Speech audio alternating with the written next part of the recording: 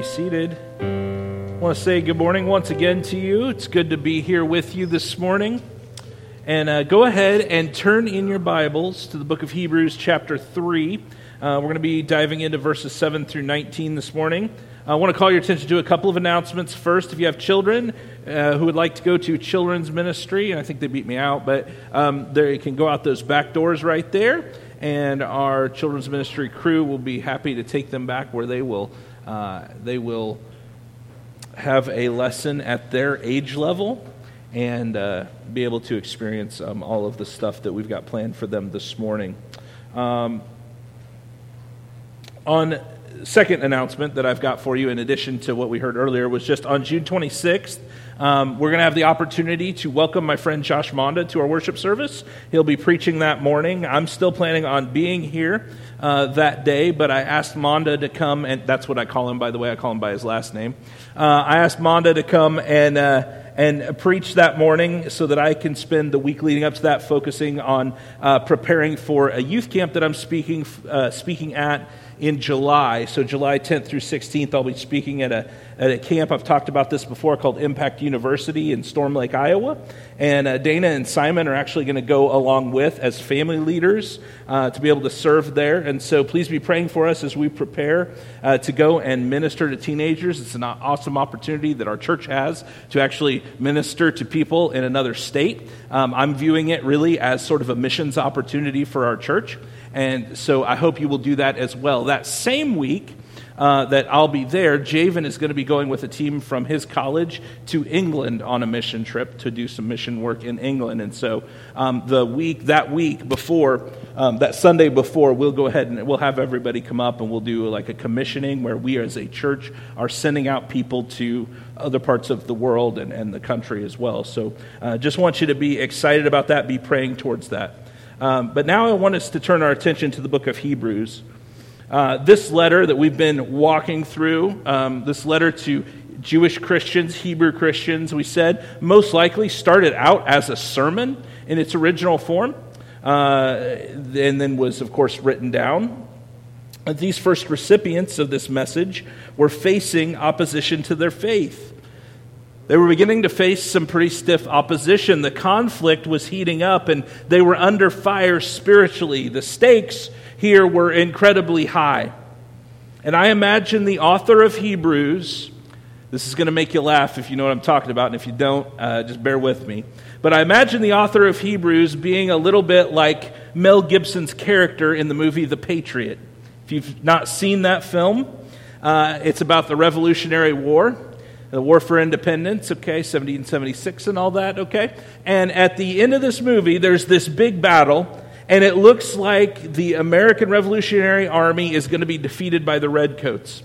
The soldiers are beginning to retreat, right? They're running by him, and Gibson's out there in the field, and these guys are retreating. They're running past him, and of course it's all slow-mo, right? And he looks up, and he sees the guy running, and the guy's carrying the American flag, and he's running away from the battle. And Gibson grabs the flag from the retreating flag bearer, and he runs toward the front, like up the incline, and his guys are retreating. He's holding the flag, and he's running towards the battle, and he's yelling, "Hold the line! Hold the line!" And his buddy, who's a leader, sees this, and he's inspired by it, and he says, push forward, men, push forward. And they advance. Now, I hate to spoil the end of the movie for you, but it's a battle that was 200 years ago, and we don't live in a colony of England right now, so hate to spoil the movie for you, but you missed your chance to see it. It's like 20 years old.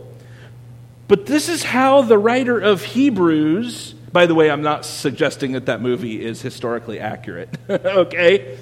But this idea, this is how I see the writer of Hebrews. He's the flag bearer who's waving the banner and urging us to press forward and persevere in our faith. But this author's banner is Christ. He's warning of danger. He's pointing out what is at stake, and he urges us to press on and to persevere.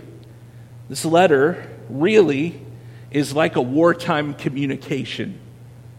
So when we come, now knowing the context of it, when we come to verse 7 of chapter 3, and we see the second of the warnings in Hebrews. I said there's this group of warnings throughout the book of Hebrews. This is the second one. We need to take it seriously as a missive sent to those who are in the battle of their lives. Because you may or may not know it, but we are in the battle of our lives. So follow along as I read, and let's see what the Lord would say to us today in His Word. Hebrews 3, beginning in verse 7. Therefore, as the Holy Spirit says, today if you hear His voice, do not harden your hearts as in the rebellion, on the day of testing in the wilderness, where your fathers put me to the test and saw my works for 40 years. Therefore I was provoked with that generation and said, they always go astray in their heart. They have not known my ways. As I swore in my wrath, they shall not enter my rest. Take care, brothers, lest there be in any of you an evil, unbelieving heart, leading you to fall away from the living God. But exhort one another every day, as long as it is called today, that none of you may be hardened by the deceitfulness of sin. For we have come to share in Christ, if indeed we hold our original confidence firm to the end. As it is said, today if you hear His voice, do not harden your hearts as in the rebellion. For who were those who heard and yet rebelled? Was it not all those who had left Egypt led by Moses? And with whom was he provoked for 40 years? Was it not with those who sinned, whose bodies fell in the wilderness? And to whom did he swear that they would not enter his rest, but to those who were disobedient? So we see that they were unable to enter because of unbelief. This is the word of the Lord. Let's pray and ask God to help us understand and apply it to our lives this morning. Lord God, You've spoken to us in Your word. Help us understand what it means. Help us apply it to our lives. Help us to know what to do with it day in and day out. Help us to heed the warnings and to hold firm to our confession of You, Jesus, that You are Lord and that only You save. In Jesus' name I pray. Amen. Okay, Lord willing, today what I want to do is cover 4 ways to watch out for unbelief in our lives and to combat it, okay, from this passage. And those ways are this. That's kind of like your preview, okay? Those ways are this. Listen to God's voice, guard your heart, exhort one another, and hold on to Jesus. That's what we're going to be walking through today. So let's begin with listening to God's voice. Verse 7 gives us another one of those transition words that point us back to what we just read and its relationship to what the author is about to say. If you look at verse 7, the first word is therefore, right? So therefore, and there's that old preacher additive there that you hear of, you know, when you see the word therefore, you got to ask, what's it there for, right? Okay? It's a transition word, and it points back to what came before. So we have to go back to what we read before, what we talked about before. Because Jesus is so much greater than Moses, right? That's what we talked about. Because Jesus is so much greater than Moses, don't fall back into those old covenant ways that are not sufficient to save, but rally around the banner of Christ. Rally around the only message that can truly save, around the one who sanctifies us, makes us holy. Rally around Christ Jesus, who is the faithful Son of God. So he's saying, because these things are true, because Jesus is the holy Son of God, He's the one that saves, He's greater than angels, He's greater than Moses, these things that He said before, therefore, as the Holy Spirit says, and then he goes on, today if you hear His voice, do not harden your hearts as in the rebellion, on the day of testing in the wilderness. And he continues. Now there's a quote here. You might, if you've got your Bible in front of you, you'll see that the typesetting usually is a little bit different to let you know that that is a quote of an Old Testament passage. We've been in Hebrews for several weeks now, and you know just about every week there's some kind of quote from the Old Testament in here. The author of Hebrews has a very high view of Scripture, and he loves to let Scripture interpret Scripture. And he quotes here from Psalm 95, verses 7 through 11. And the author uses these verses to exhort his readers and us to not act in the faithless ways like the Israelites did. He's actually transitioning from using good examples of Jesus and Moses in the previous section to using a poor example to not follow of the Israelites and their rebellion against God. It says, and he uses the verse, it says, today if you hear his voice. There's a sense of urgency about this. We only have today. We're not guaranteed tomorrow. We're not even guaranteed an hour from now. Don't wait. Don't put it off for another day that may never come, but do it today. Decide now. Trust Jesus now. Listen and obey now. It's a thing that is in the current. We used to tell the kids, we still probably mention this, delayed obedience is disobedience, right? Do it today. Like, if you hear his voice, do it today. Like, today. Okay? That's all we have is today. And then he says, if you hear his voice. Now, this is a very important phrase. If you hear his voice is key because it is only through an act of mercy and salvation that we are able to hear his voice. Only those who have trusted in Jesus. Al Mohler writes this, God speaks in order to save his people. The original author teaches his audience that God has graciously spoken so that they might be saved. Now they must obey God's voice and faithfully follow it into eternity. God spoke, and we have God's word right here, how God has spoken. He has done this so that we might be saved. Revealed Jesus to us by his word. In his word, Jesus is the word made flesh, after all. So the question, though, is, it says, today if you hear his voice. So the question is, if you hear his voice, well, how does God speak? What does that look like biblically? Like, what does that look like? Because you've probably heard people say, God told me X. Or maybe, and sometimes they don't mean he verbally told them X. What they sometimes mean is, I feel a leading, a prompting in my soul, something of that nature. And that's just the only language they've got for it is, I feel like God's telling me to do this thing. Or he's trying to communicate to me to do this thing. But I was reading this and I thought, okay, well, in order to know if you hear his voice, we need to find out, how does God speak? How do we hear his voice? What are we talking about here? Well, the author of Hebrews actually addresses this at the very beginning of the book.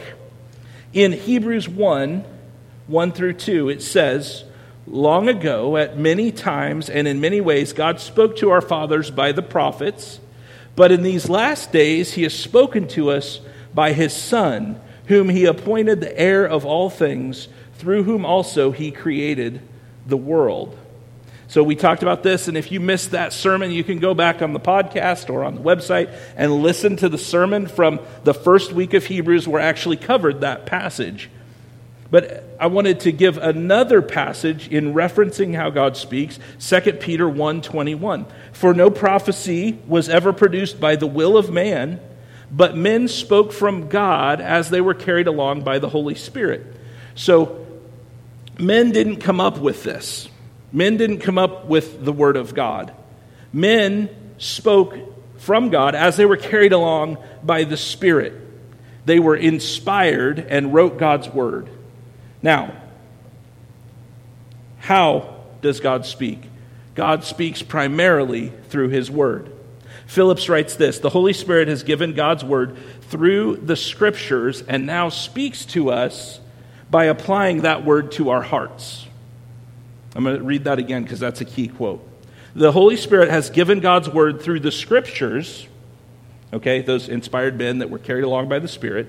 The Holy Spirit has given God's word through the scriptures and now speaks to us by applying that word to our hearts. In other words, we're deep in the word, we're studying the word, we're learning from the word. And the Holy Spirit speaks to us and applies that to our hearts. I'm astounded at the Christians that I know who want to know what God wants them to do, but have no regard for spending time digging into his word. It's astounded by how many Christians want to know what God wants them to do, and they have, the Bible is over there. So many. I can't believe I just threw my Bible. It's amazing. So are you listening to him when he speaks? He speaks to us personally through the Word of God, the Bible. One prominent pastor and theologian said it this way. This is what he said. God talks to me no other way. But don't get this wrong. He talks to me very personally. I open my Bible in the morning to meet my friend, my Savior, my Creator, my Sustainer. I meet him and he talks to me. I'm not denying providence, not denying circumstances, not denying people. I'm just saying that the only authoritative communion I have with God, with any certainty, comes through the words of this book. And I think that's a key, what he says there. The only authoritative communion I have with God, with any certainty, comes through the words of this book. Verse 7 says, as the Holy Spirit says, meaning that the Holy Spirit still speaks through his word. The Bible is living and active. Later on in the book of Hebrews chapter 4, we're going to read this verse, Hebrews 4:12. It says, for the word of God is living and active, sharper than any two-edged sword, piercing to the division of soul and of spirit, of joints and of marrow, and discerning the thoughts and intentions of the heart. The word of God is living and active. God still speaks to his people. The Holy Spirit still speaks to God's people, to his people. And hearing from God in the Bible is a personal experience and a supernatural experience. And I think part of the problem is that a lot of times we're like, well, I got to read my Bible. You know, it's a homework assignment, right? Like, oh, I got to sit down, I got to read my Bible. I'm going through this reading plan that Pastor Cal gave me. Oh, I got to get through it, right? And we check it off and we move along. And what we've missed is that reading the Bible is supposed to be a personal experience of God communicating to us, but also a supernatural experience of God communicating to us. The Holy Spirit is the only way that works. Nancy Guthrie, who has a really insightful article on God speaking to us, and she writes this: God is spoken and is in fact still speaking to us through the Scriptures. We don't need any more special revelation. What we need is illumination. And this is exactly what Jesus promised the Holy Spirit will give us as his word abides in us. The Holy Spirit of God works through the word of God to counsel and comfort and convict. And we see that in John 16, 7 through 15. Through the Scriptures, we hear God teaching, rebuking, correcting, and training us in righteousness. And we see that played out in 2 Timothy 3, 16 through 17. And the Word of God transforms us by renewing our minds so that we think more like him and less like the world.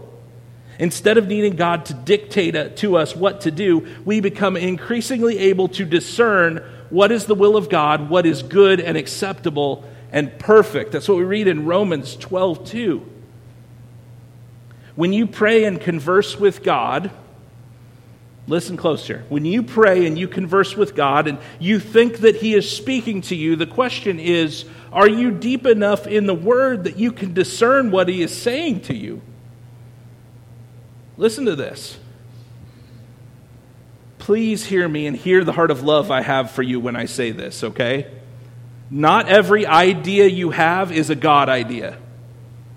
Now, some of you are laughing because, of course, Pastor, not every idea you have is a God idea. I know a pastor who had served at his church several years. He was getting older. And one day he went up to the pulpit and he announced that God had told him it was time for him to retire. God told me I'm supposed to retire. He was going to give the church 10 months to find his replacement, and then he'd be done at the end of the year. But then as the time got closer, around a month out from his retirement date, he gets up in front of the church and he tells them, God told me not to retire. Okay, so did God change his mind? Which is what Scripture says doesn't happen, by the way. Or were you wrong? Or, no, God told me to retire, now God told me not to retire. This church was already deep in their pastoral search process. What do you think happened when that happened? Because the church had already started to move on, right? What do you think happened? Well, there was an uproar. Some wanted him to stay, others wanted him gone. People called secret meetings. There were angry words said, and the church lost people and currently is a shell of what it once was. And the result of a guy throwing those words around is that the ministry of the gospel and of that church in that community was severely damaged. We have to be careful throwing around those words. God told me. God told me. God told me. Some of you may not be able to discern what God is saying in His Word because you don't know what His voice sounds like because you've never met Him. You're not a Christian. You've never truly trusted in the truth of the gospel that Jesus died in your place for your sin and rose from the dead. Some of you don't hear His voice in the Word because you've never met Him. Some of you may not want to hear His voice. Maybe you don't care to hear from God in His Word. This, frankly, should scare you. It should terrify you. If you don't want to hear from God and you have no desire for the things of Christ, you're probably lost in your sin. See, what our author does here is he moves from positive examples of Moses and Jesus to these negative examples of the Israelites, and he exhorts his audience and us not to harden our hearts as in the rebellion. In other words, don't harden your hearts to what God is saying. Don't harden your hearts to the Word of God. See, during the rebellion, as the Israelites were led out of Egypt by Moses, by their disobedience, they fell in the wilderness. They failed to enter the promised land because they'd hardened their hearts. See, the story of the rebellion, this takes place in the book of Exodus. God had used the plagues and had Moses lead the people out of Egypt. God had freed them from their slavery, and now they had the audacity to distrust that God would provide for them. Well, that doesn't sound anything like us, does it? They complained and grumbled against God and even went so far as to suggest that they would have been better off back in Egypt. This is the height of ingratitude and unbelief. And it's hard to grasp it fully. But if we start to think about it, we take on very similar attitudes at times when we have something less intense than possible starvation in the wilderness to deal with. God had shown Himself to be both willing and able to supply their needs. But they didn't trust Him. And worse than that, they complained against Him. They didn't trust Him, and they complained against Him, even when He had shown Himself to be faithful. And a lot of times I think we get this attitude today, 2,000 years later, or however long later, right? We get this attitude of, if I saw the things, if I saw Jesus heal that guy who'd never walked before, or heal that blind man, or to feed the 10,000, whatever, if I saw, or the 5,000 with the fish and the loaves and all that, if I saw that, I would believe. Well, the Bible says even if someone raises from the dead, Jesus said that about people. Even if somebody raises from the dead, they won't believe. Someone did raise from the dead. And so it's easy for us to say, well, if I was set free from Egypt and I experienced those plagues and everything, I wouldn't grumble against God. Well, we do it when there's far less going on in our lives than starvation in the desert. And they weren't going to starve in the desert because He provided manna, He provided quail. Exodus 17, 2-4 talks about this. Therefore, the people quarreled with Moses and said, "Give us water to drink." And Moses said to them, "Why do you quarrel with me? Why do you test the Lord?" But the people thirsted there for water, and the people grumbled against Moses and said, "Why did you bring us up out of Egypt to kill us and our children and our livestock with thirst?" So Moses cried to the Lord, "What shall I do with this people? They are almost ready to stone me." And folks, this was not the first time they complained. They'd seen His mighty works in Egypt, His plagues, the Passover. They were set free. They passed through the Red Sea with the water like walls on each side, and they go through on dry ground.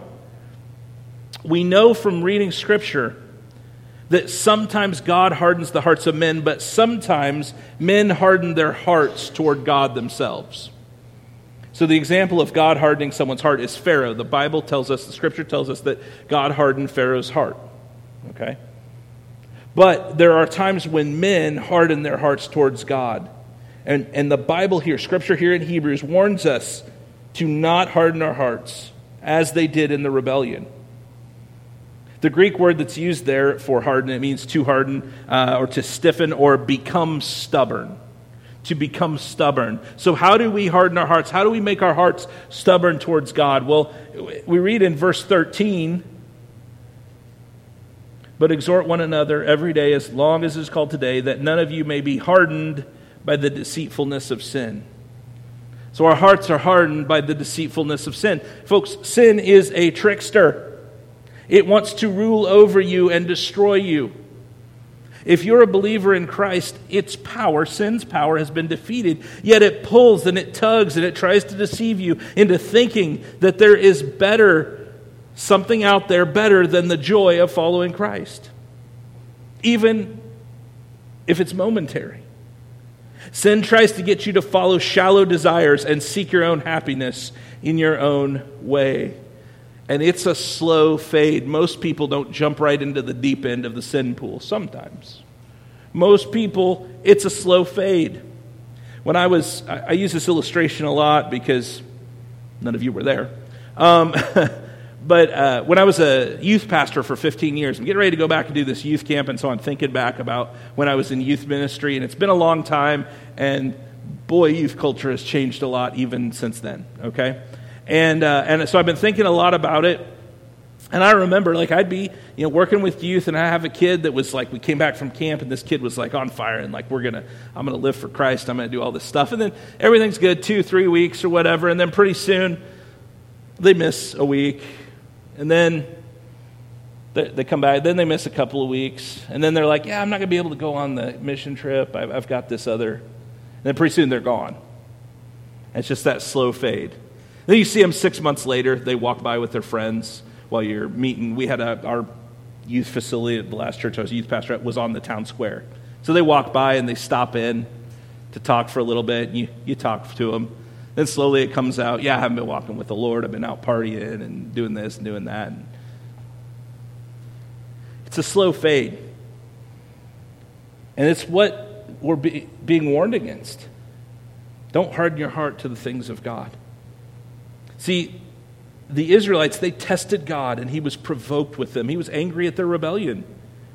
They'd been disobedient and defiant to the Lord, and they kept it up in spite of his great kindness to them. He showed them great kindness and salvation from Egypt, and they still kept up their defiance because their hearts got harder and harder and harder towards him. And that generation, they never made it to the promised land. They died in the wilderness. So we need to listen to the voice of the Lord and not harden our hearts. Second, yes, point number 2, and we're almost a half hour in. Do with that what you want. Guard your heart. Guard your heart. Take care. Take care. Verse 12. Take care, brothers, lest there be in any of you an evil, unbelieving heart leading you to fall away from the living God. Take care. Watch yourself. An evil, unbelieving heart leads you to fall away from the living God. So what we need to do on a regular basis is a heart checkup. A heart checkup. A couple years ago, it's kind of funny that it's been a couple years now, I think, maybe a year and a half. I went to the heart doctor. I was having some palpitations. I'm a little overweight. I'm a lot overweight. And I was concerned. I thought, I don't want to die at 43 years old, or 42, however old I was. And I need to go to the doctor and get this checked out. So I went to the doctor to get it checked out. Because when you don't do that, sometimes what happens is there's a problem, you don't know about the problem, and then you wake up one day in eternity. Right? And I got if God's going to take me when he takes me, and that's fine, but I want to be around for a long time of ministry and serving the Lord. And so I went and got a checkup to find out what was going on. I'm okay, by the way, but you guys know that already. Well, okay, you may not say I'm okay, but I'm healthy. All right, anyway, so you do a heart checkup. So I want to encourage you, how do you keep from having this evil, unbelieving heart? You do a heart checkup. First of all, you examine yourself. But we have to define evil and unbelieving heart in the way Scripture would. So let me ask you this question. What are your greatest desires? What's the thing you want more than anything else? What do you spend the majority of your time thinking about and doing? What is utmost in your affections? Are there things in your heart and your life that you actively put before God? And guys, there's a temptation for us to answer these questions based on our standards of what we're putting before God.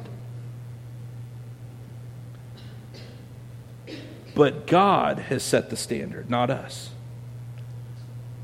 And so, when we look at what the Bible says about where our hearts are at, what God says about what an evil, unbelieving heart is, what is utmost in our affections? What are the things in your heart and your life that you actively would put before God that have become idols to you?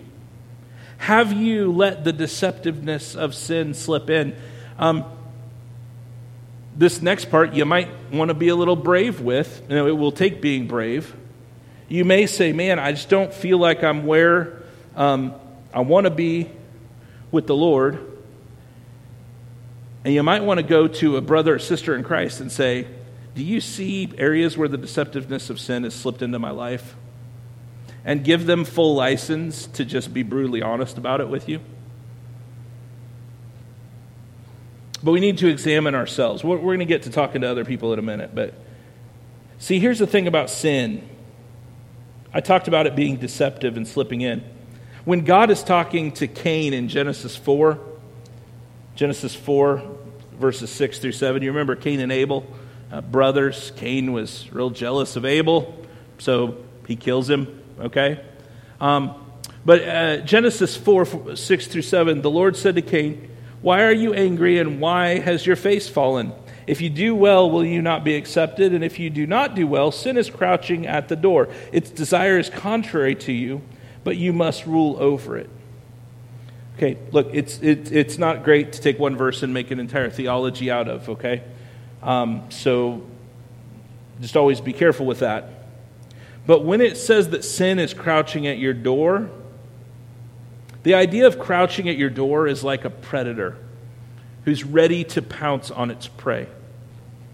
Its desire for you is something to be resisted and guarded against.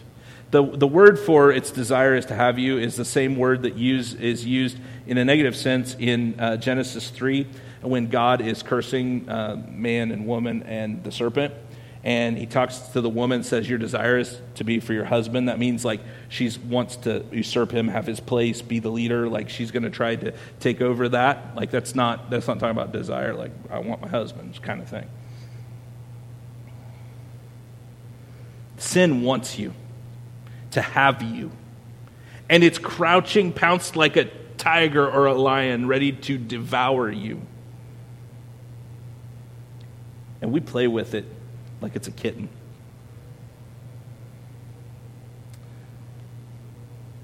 Second Corinthians 13:5 says, examine yourselves to see whether you are in the faith. Test yourselves. Or do you not realize this about yourselves, that Jesus Christ is in you, unless indeed you fail to meet the test? And 2 Peter 1:10 through 11 says, therefore, brothers, be all the more diligent to confirm your calling and election, for if you practice these qualities, you will never fail. For in this way there will be richly provided for you an entrance into the eternal kingdom of our Lord and Savior Jesus Christ. So when we go through our time of testing, when you go through your time of testing in the wilderness, where things maybe aren't super comfortable the way you want them, yet you have seen God provide, but you're in the wilderness, maybe you're wandering around, figuratively, or maybe literally. A.W. Pink wrote this: Testings reveal the state of our hearts. A crisis neither makes nor mars a man, but it does manifest him. While all is smooth sailing, we appear to be getting along nicely. But are we? Are our minds stayed upon the Lord, or are we instead complacently resting in His temporal mercies? When the storm breaks, it is not so much that we fail under it. It is that our habitual lack of leaning upon God, of daily walking in dependency upon Him, is made evident. In other words, the storm isn't what breaks us, it's the fact that we're not walking dependently on the Lord leading up to the storm. The storm, the testing, just reveals what's already going on inside. I used to ask my students, when the pressure's on, what comes out of you? So when I squeeze an orange, what comes out of the orange? They'd all say, orange juice, right? And I'd say, okay, well, when you squeeze a Christian, what comes out? And some idiot would say, Christian juice. What I was getting at was when the pressure's on, when the testing's on, what will be revealed coming out of you is what you've been all along. And you could call that Christian juice if you want, but maybe not publicly, like I just did. So what we see is a hardening of the hearts of the Israelites. They were comparing their former situation to their current, and when we get into the game of comparison, it hardens our hearts to what God is doing with us right here and right now. I struggle with the game of comparison sometimes, guys, with other pastors. I see pastors younger than me who I knew when they were teenagers, and they get hired, and they're at some big church, and all this stuff, and I'm like, oh man, comparison. Comparison says the grass is always greener on the other side of the fence. Comparison says that you can forget about the wonderful things God has already done for you and is doing with you, because that's what they did. They forgot about those things, and they were ungrateful for them. I heard one guy say comparison is just comparing what you know about yourself to what you don't know about someone else. And comparison's bad, and it will harden your heart to where God has you and what God wants you to do. Let me just clarify, since I use myself as an example, let me just clarify this. There's no other church I want to pastor other than this church right here. Just so you know. Just want to let you know. But I'm not immune to the sin of comparison. I'm not immune to that because I struggle to. And I actually confessed that to a couple of guys this week who were in the office, and just talked with them and just said, hey, I just want you to know I deal with this too. So listen to God's voice, guard your heart. Third, exhort each other. Exhort each other while it's still today, while you can. Make the most of every opportunity that you get. The meaning of exhort is to strongly encourage or urge someone to do something every day. Do it every day. This is not limited to Sundays here. As a church, we should be exhorting each other all the time, every day. Not just when we gather here on Sundays, but out there as well. When was the last time that you were around a fellow member of this church out there in the Dixon community? Not just in these four walls on Sundays, but during the week. We need to be exhorting one another, encouraging one another, helping one another keep watch on our lives and our doctrine. It's part of loving one another. What I talked about earlier, finding someone and saying, wow, I'm really struggling here. Would you, as my brother in Christ, as my sister in Christ, would you look at my life and tell me if you see where sin has crept in, and give them permission to call you out on that, and for you to give up your perceived right to be angry about it when they call you out on it. There's not a lot worse than someone asking you to hold them accountable, and then when you do hold them accountable, they get angry at you for doing what they asked you to do. That's a terrible feeling. So exhort one another. And lastly, hold on to Jesus. Hold on to Jesus. Verse 14 says this, "For we have come to share in Christ, if indeed we hold our original confidence firm to the end." Hold on to Jesus. If we hold our original confidence till the end, we can know that we have come to share in Christ. And I said this last week, perseverance of the saints, it's a doctrine that is mentioned a lot, that is poked at throughout the book of Hebrews. That those in Christ, those in the faith, will remain faithful to the end.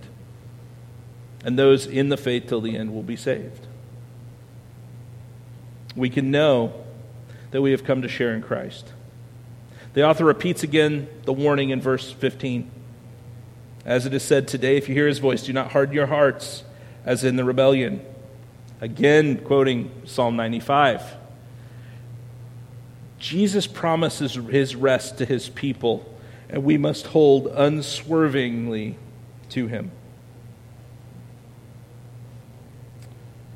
Those in faith will remain in the faith till the end. The question is, are you in the faith? Examine yourself.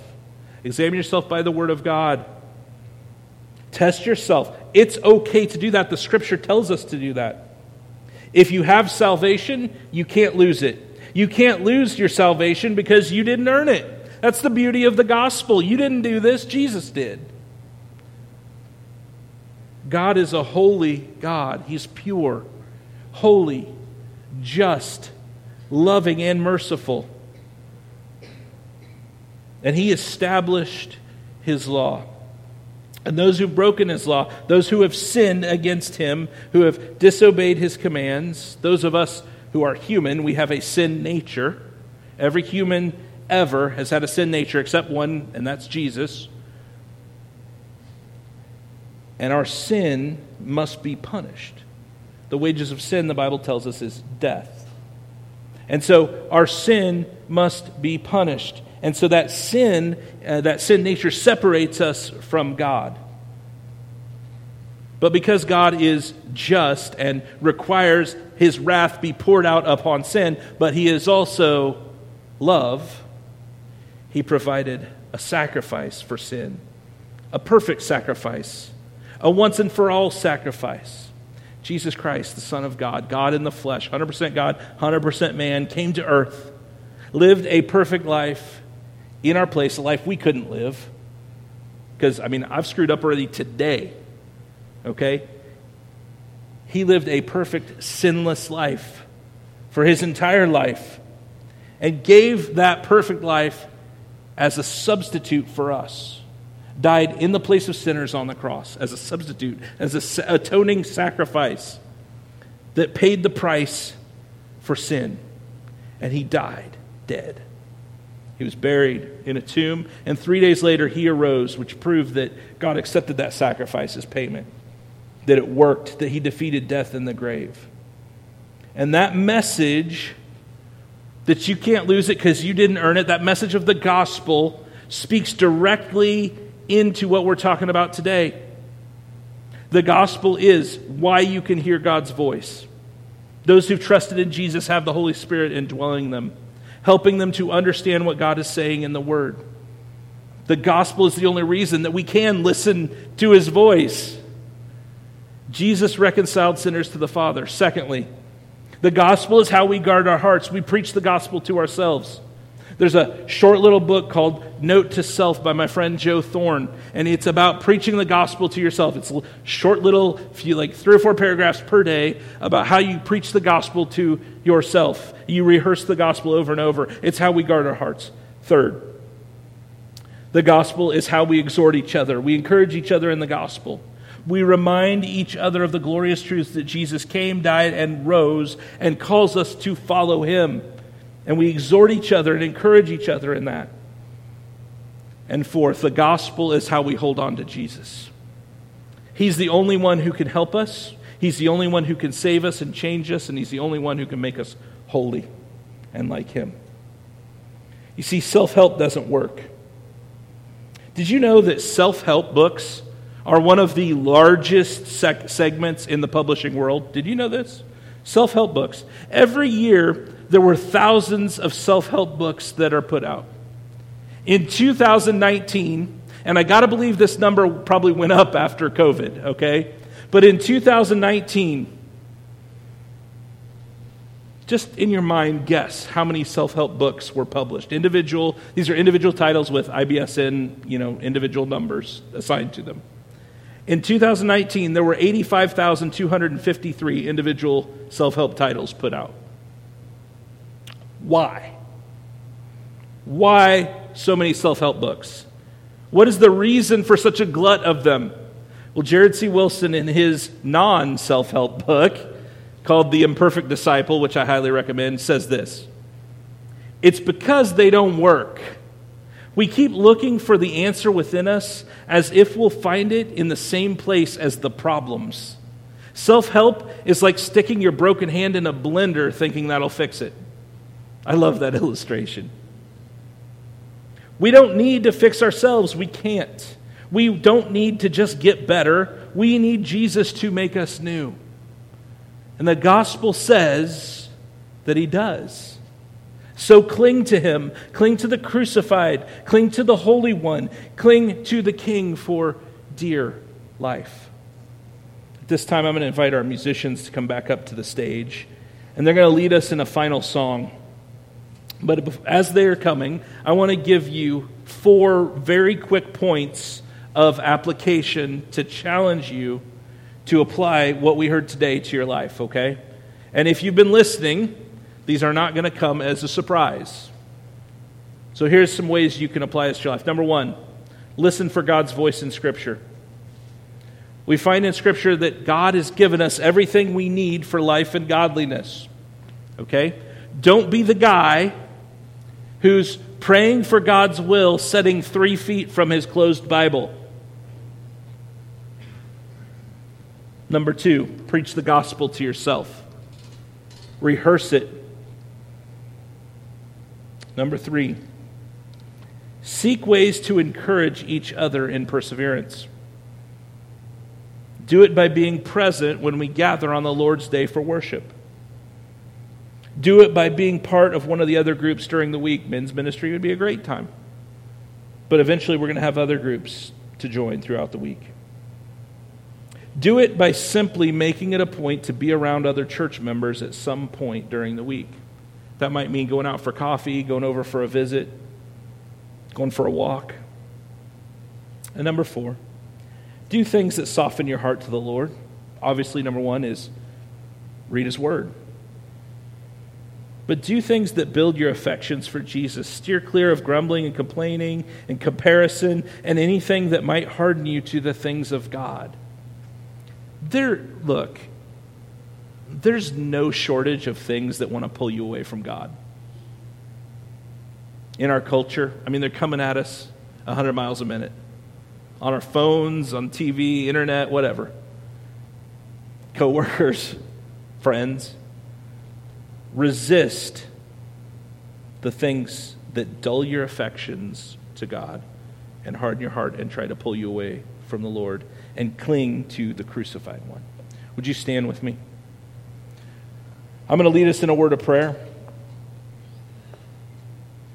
And then after I do, we're going to sing one final song of worship together. But if you have heard the voice of the Lord in his word this morning, and you know that you need to, maybe you've been convicted of sin, you need to repent, and turn away from your sin and turn to the Lord. Maybe you have you're like, I don't even understand this Jesus stuff, whatever it is. Be happy to talk with you afterwards or set up some time to talk during the week, whatever it is. So let me lead you in a word of prayer, and then we'll sing a final song of worship together. God, as we come to this time of responding to what you are doing in our hearts and our lives, I pray that we would respond in obedience to what we see in your word, that God, we're called to cling to you. We're called to not harden our hearts. We're called to listen to where you've spoken. And I just pray that you would move us on in obedience. Grow our understanding of you. Help us to exhort one another. Help us to preach the gospel to ourselves. Help us to walk faithfully with you. Help us to resist the things that would pull us away from you.